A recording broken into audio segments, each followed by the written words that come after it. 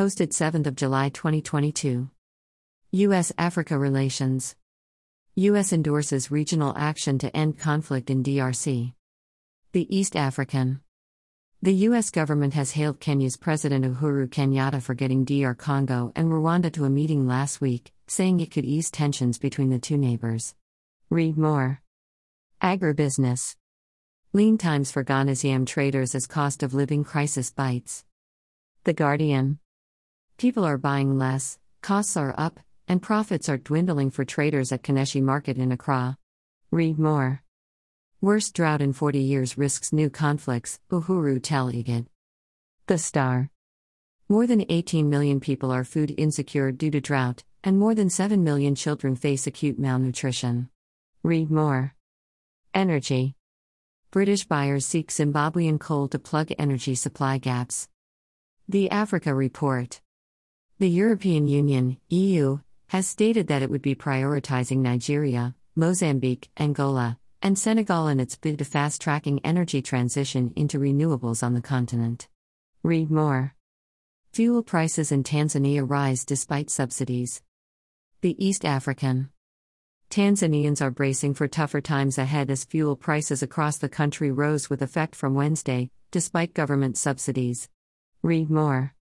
Powering Africa. Solar set to overtake hydro in 7 years. Nation. Photovoltaic, PV, solar is forecast to overtake hydropower as the biggest source of renewables in Africa by 2030, driving the continent's pivot to a climate-neutral economy. Read more. How the world depends on small cobalt miners. The Economist. The metal is key to the global energy transition. But its artisanal market is broken. Read more. Health.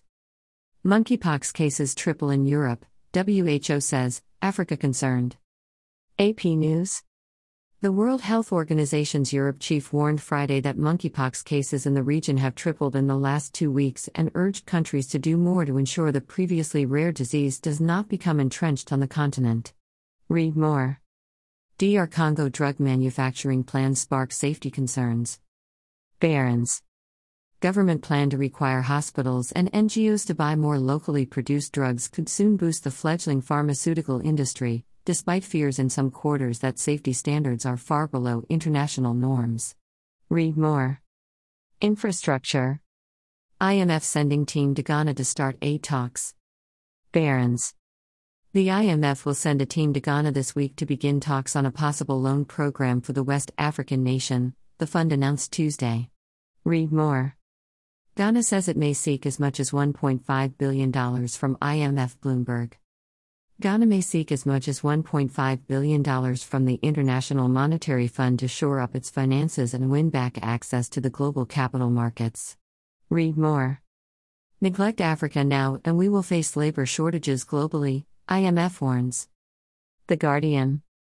The international community would be playing with fire if it failed to help Africa recover from COVID and the impact of the Ukraine war, the International Monetary Fund's director for the continent has said.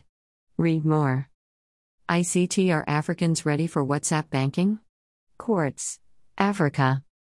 A handful of banks are growing the use of WhatsApp banking in African countries, but progress is slow, in part because people find mobile money and internet banking more convenient and secure. Read more. Crypto is key to financial inclusion. Reuters. Cryptocurrencies are the solution to tackling financial exclusion in the Central African Republic, its president Bostaner Konj Twata said on Sunday, citing the cost of opening bank accounts. Read more. Tourism. Gambia signed $68 million World Bank grant to revive tourism. Reuters. Gambia and the World Bank signed a $68 million grant on Tuesday to revive the ocean-facing West African country's tourism sector, representatives of both parties announced at a ceremony. Read more. South Africa's travel and tourism's growth to outpace the national economy for the next 10 years. Hospitality Net. The World Travel and Tourism Council has revealed the South African travel and tourism's GDP will drive the national economic recovery over the next decade. Read more.